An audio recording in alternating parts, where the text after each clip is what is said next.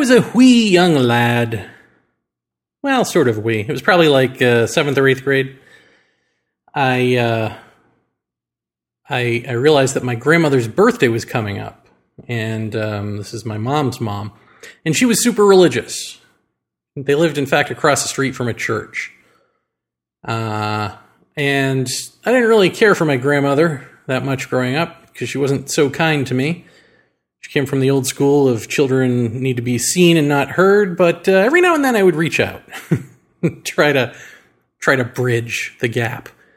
And so I decided to speak her language and get her something of religious significance for her birthday. And of course, I was a kid and had no money. So when I saw an ad for a Mormon book called The Power of Living, I saw this book being advertised everywhere. It was free. You call the toll-free number, even the call is free. And you get this free book from the Mormons. And of course, in my itty-bitty kid mind, I didn't realize that all Christian religions aren't born equal, so my grandmother was not a Mormon. She was not thrilled. Yet and still, I was thrilled because, unbeknownst to her, I actually leafed through the book before I sent it to her. And she was nice enough about it, pretending to be thankful and all of that, but really sort of gritting her teeth that this was not the right religion. But okay. I leafed through the book, and in it was a prayer of some sort. Like an incantation to allow Jesus into your life. And I read this prayer out loud to myself in the living room. I was doing laundry in the basement, and I was alone in the apartment. My parents were divorced. My mom and sister were off doing something, I don't know what. But I was at home, I was doing laundry. And I read this prayer, and I felt stupid. And I read it again, and I felt even dumber. It's like, who am I talking to? Some invisible person? This is silly. I mean, at this point, I'd figured out that religion was crap, and Jesus wasn't real, and all of that. So I felt really stupid giving my life over to this thing I couldn't possibly believe in, and all of that. I read it to myself. I read it a good number of times before I finally actually read it for real. Like, I gave in to the words. I caved. I meant it. I read these words. I gave myself to Jesus. And I was honest and open and meant it. And then I put the book down. I went to check on the laundry. And so it's an apartment building. You have to go out of our apartment. And right in the little hallway there is a door across from our door, and that goes into the basement. And it was in that little hallway going into the basement that I all of a sudden doubled over with a cleansing joy that emanated from my stomach or thereabouts and spread throughout my entire body. And it was as if I knew that all of my sins had been completely wiped away. Whatever sins you could have as a middle school kid from like kick fights or whatever, or maybe even past lives. I mean, it felt that powerful. I have no belief or care for past lives, but it was that powerful. It's as if, whatever sins you could possibly have accrued throughout all of your existence, the slate was clean, wiped away. And this joy feeling, I mean, it roiled out from the belly to everywhere. It was like in waves of absolution. And I can't even describe to you what that feels like. I mean, it is the love that you feel, the absolute freedom in it is incredible. And I, told my family about this, and I was a happy, smiling, bubbly kid for a while, for like a few weeks. The effects of this lasted, and then eventually puberty kicked in, and I had the same old crappy teenage problems everyone has, and it went away, and good old me came back to the foreground, right? And then later in life, I came to the realization that it wasn't Jesus. It was anything. It was the act of giving up. I could have given up to a chair. So the act of giving up is an act of complete open honesty. I mean, really giving up and going, I release myself. Like I don't know what's going on. It's easier to do to give over to someone or something, right? Because then you've got an object in mind that you're giving to. But the act of giving up is the power. And in fact, the act of giving to is a mistake, because then you associate the object that you gave over to as the origin of the cleansing or the good feeling, the joy, the absolution. And that's certainly one way to handle it and live, as if there isn't power outside of you, a second person experience of power, as it were, and not live it in the first person. This is what we do, generally. But okay. Let's put a hold on that and go to a parallel track. I've been reading a book by a woman I met named Tanya Luhrmann, who is an anthropologist. She sent me her book, which was kind, and eventually I will interview her for either this show or the experience that I'm doing on unknowncountry.com. Who knows? But the book is called When God Speaks, and it is her as an anthropologist embedding herself in evangelical culture to figure out how it is that sane people who function in the world and seem to be rational in other ways believe that God literally speaks to them. And she shows how they develop this ability to listen and how it happens and all of that. And in fact, studies show that people who believe in a higher power and pray live longer, happier lives, right? Maybe you've heard of such studies which illustrate this, and it probably bothers atheists who are like miserable in dealing with daily reality. Like, can you imagine being an atheist? I mean, maybe you're an atheist, and then you hear that there's a study that says that if you just believe and pray, you'll live longer and happier. But what Tanya shows is that actually deeper than prayer, having imaginary friends and talking to teddy bears and stuff like that as a kid makes you more likely to be a stable adult than those who don't. So you put those two things together, right? Higher beings aren't the catalyst for feeling happy. Having open, honest, and healthy, non-judgmental relationship is.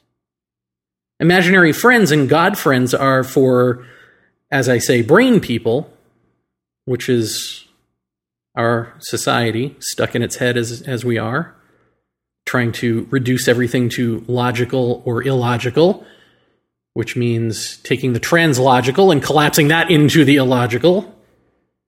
And if you want to know what that bibbity-bobbity-boo of words means, feel free to come on over to ourundoing.com and join the discussion. But okay, for now, let's just say that brain people, which is Western mind, which is, America, Europe, and all of the indoctrinated societies of that mind, we have imaginary friends and God friends, guides and guardian angels and that sort of thing, because we're seeking heart connection.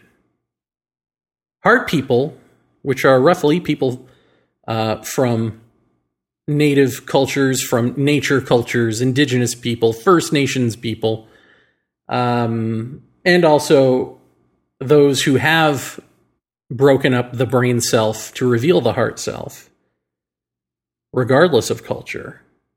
Heart people don't have imaginary friends because they are immersed in the moment through interconnecting with all of life that they treat as co-pilots.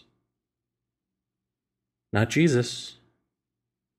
And they don't grow out of it into a banal world of rationalizations and idealisms. Right? But this is what we do. We take that God and we put it on a pedestal outside of ourselves. We take those right ways of existing in the world, of being, and we say those are ideals, things to strive for but never actually be. Oh, you're just an idealist, a starry-eyed idealist if you think peace can happen.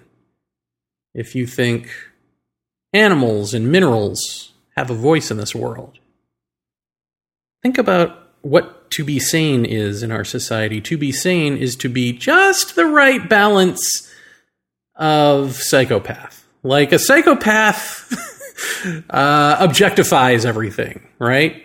So it sees everything as an object in its way or an ally. You're an object to a psychopath. But we treat, on our sanest day, through the brain, we treat all of life as an object, as a thing that we observe. There's the separation between the observer and the observed.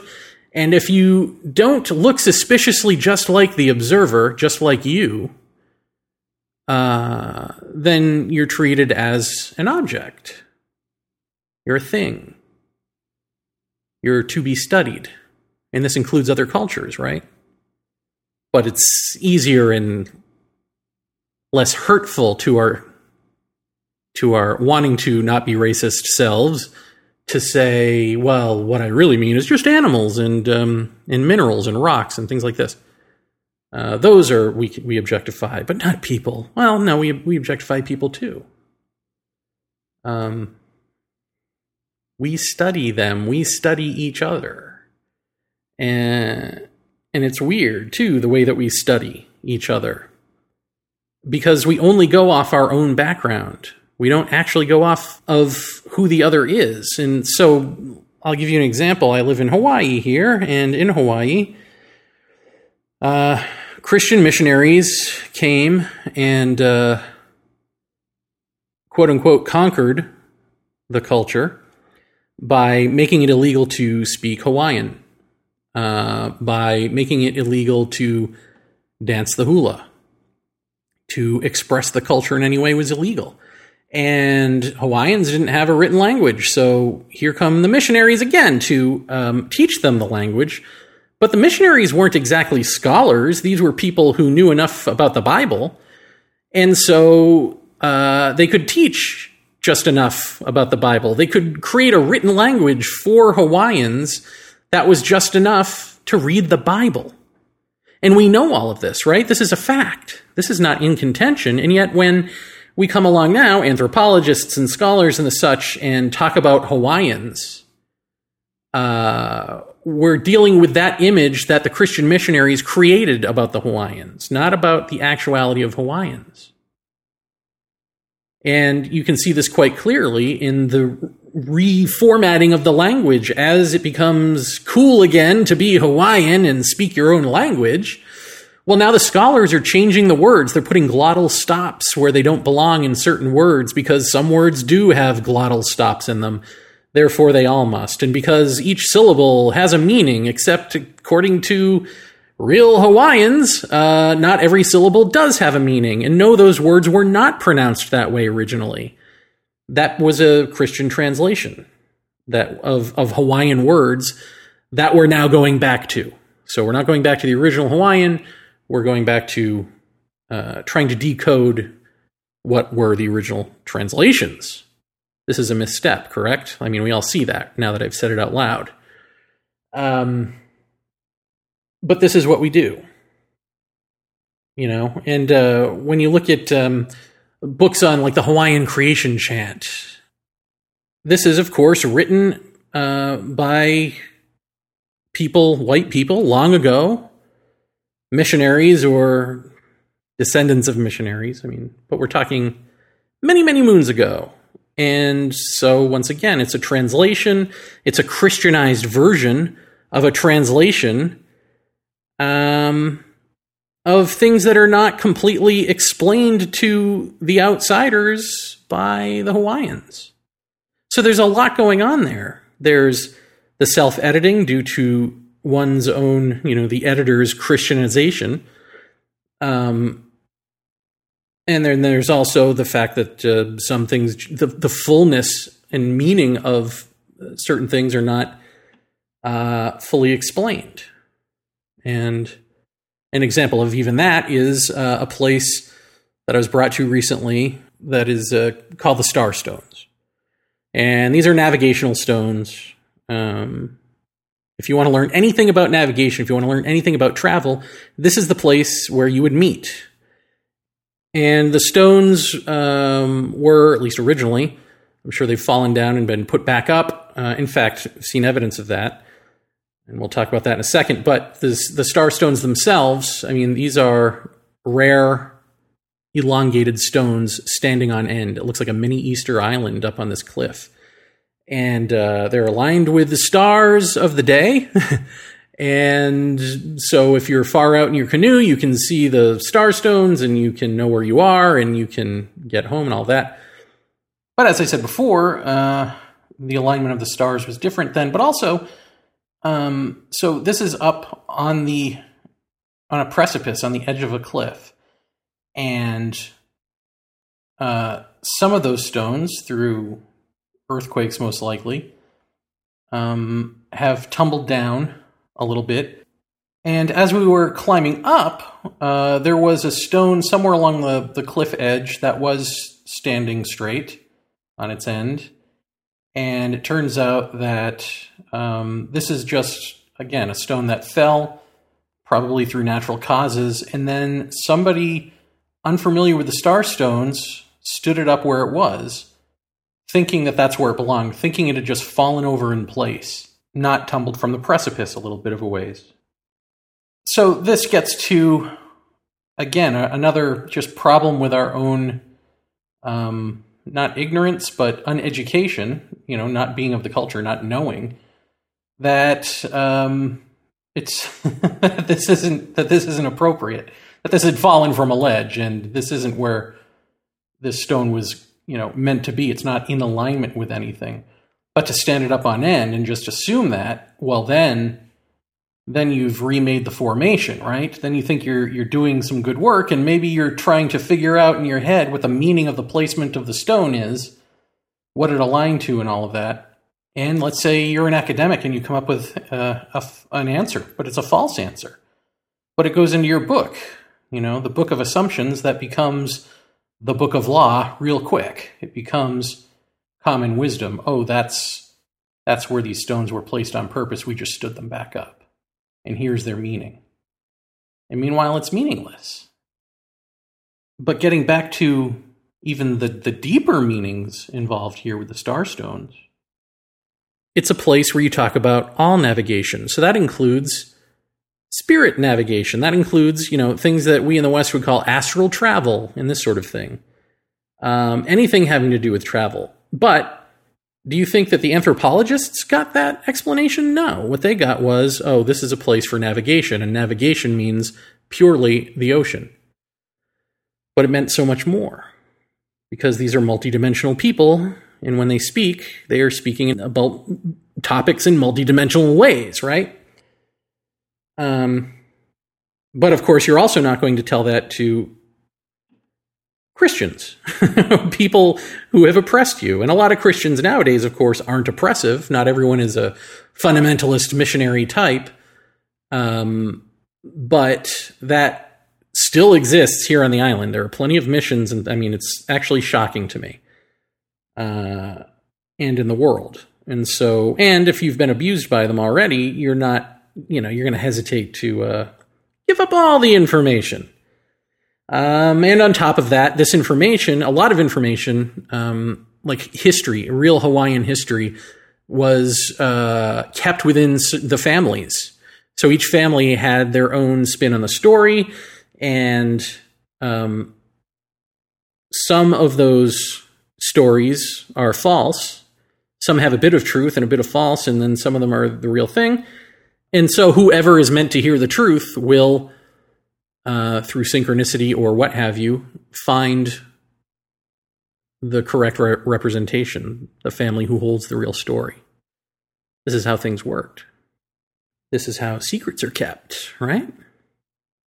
But do you think the missionaries are going to get that? No. So why is it that now we go back and we look at the missionary work, or what we thought of as Hawaiian from even 100 years ago, when that's not where we need to be looking? And now just extrapolate out from there that this is what we do with all these nature cultures. And the fact that we're studying them I mean, they're not studying us, right? Like, they have to live with us. And they seem to understand us because they seem to be more inclusive. Like, again, even in Hawaii, there's room for Jesus in their pantheon of gods and the such. But in Christianity, there's only room for the one God, and that's Jesus. So, this is a problem. Heart cultures are inclusive, and brain cultures are exclusive. You see? Your culture is ignorant until proven intelligent, and you can only prove yourself intelligent by being just like us. And this, again, as I said in the episode dealing with science, this is an inheritance in science. This arrogance, this religious arrogance, is an inheritance. I mean, it just keeps going on in our culture, whether we consider ourselves rational reductionists or true believers, because both come from the brain. Both are a means of pretending that what we imagine the world to be is the final answer, and that every time we get the proof we seek that we are wrong, we call that a new discovery, and we treat it like we knew it was just like that all along. It's like the immediate shock is sort of like gives way to conventional wisdom. Yeah, we always knew that. This is how we cover over not knowing anything at all, folks. We cover over that nothingness with everythingness, with somethingness, with the doings of discovery in this case. With the doings of saying we're learning about those cultures.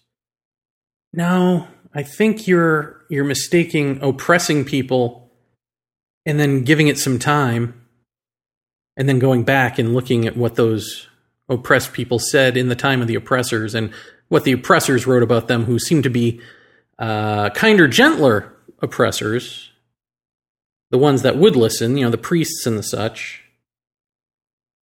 We say that that's the ancient history and we take that on face value. Never mind that it's still not far enough back. But let's go back to something that I said and then blew over, which is that nature cultures, these kids in these nature cultures don't have imaginary friends. They don't have imaginary gods. They are interacting in a world that is alive. The aliveness of the world. The animals, the insects. These are nations. The rocks. Everything is alive. And so perhaps the fact that we have imaginary friends and then we train ourselves to talk to and listen for a response from the air, for directives from God or some higher power, maybe we're the schizophrenics in the room. Maybe this is what happens with imagination when it is applied incorrectly through society. And what I'm saying here is that perhaps imagination, or the type of imagination where you are talking to other beings that are invisible friends, and that sort of thing. Maybe that has a proper function and it's not functioning properly in us because we don't apply it at an early age to the natural world, or if we do, we are taught away from that. We're taught that being an adult is to put away childish things, and those are childish things. But what if they're not childish things? Because these cultures, when left to their own devices, seem to be doing just fine. It's not as though they grow into adults and then are just babbling immature, childlike morons, right? They're actually very wise, very astute, very intelligent, very cunning. And, oh yeah, they are able to speak with these various non-human nations. So maybe the imagination in that sense, or that ability to speak with other organisms, is only a projection from us when we abuse it, when we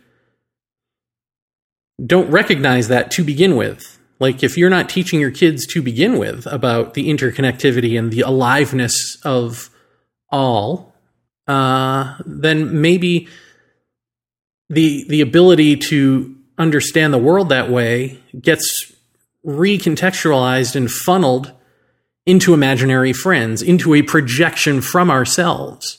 And so because we're the dominant culture here, we say, well, that's what everyone does. Everyone is just doing a projection from themselves. And so those native cultures, well, those people are just, that's animism. That's anthropomorphizing things to make them more human and relatable. Well, no. Maybe that's what Western kids are doing, and westernized New Age people who are groping to find their natural state. Maybe that's what evangelicals are doing when they train themselves to hear God. But that's because we're not relaxing into our own interconnecting nature. And if we were to do that, then this force of imagination may just spread out into the world naturally and open up lines of communication, if you want to call it that, with other organisms, with things that we formerly would have thought were inanimate objects like rocks and minerals, with plants. It's funny how many people I know who have that Western arrogance of, well, we are a modern society. Wouldn't you rather have cars than nothing? Wouldn't you rather have sewage than no sewage? We've gone to space. Isn't that amazing? But really, everything that we do is polluting. Everything that we do is geared toward war. So no, these other cultures would not come up with these things. They would not even live in societies so large that they might need sewage, I don't think. Although I'm not going to argue against sewage because, I am a fan. But I'm trying to make the point here, as poorly as possible, that these technologies that we consider to be advancements, and we look at them as though they are reflecting back at us our amazingness and our ability to grow and transcend ourselves on this earth in some sort of evolutionary way. They're actually, if you were in balance, you would never create these things in the first place. You would be living naturally in nature, right? So actually, these things are the product of an imbalance, of a forward-thinking, linear, logic-only mind. At least that's how we see ourselves. That's how we imagine, in a science fiction way, who we are and where we're going. And the reality is that's going on with all of the shadow side of it, which is the unhappiness, the abuse, the war mentality, the pollution. The main effect that is global warming or climate change, which is the accumulation of a lot of this pollution. We look at that and we want to either ignore it or we want to figure a way around it. But we're like putting our fingers on the hole in the dike, right? It's not really fixing the leak. And eventually the dam's going to explode because the leak is the mind. The explosive thing waiting to happen is this mind of ours, this rational, logical brain self, is a false construct. It's an imbalance. And Jesus may be your co-pilot, but if you're on a kamikaze mission and you're in the midst of a suicide dive, who cares who's flying the thing?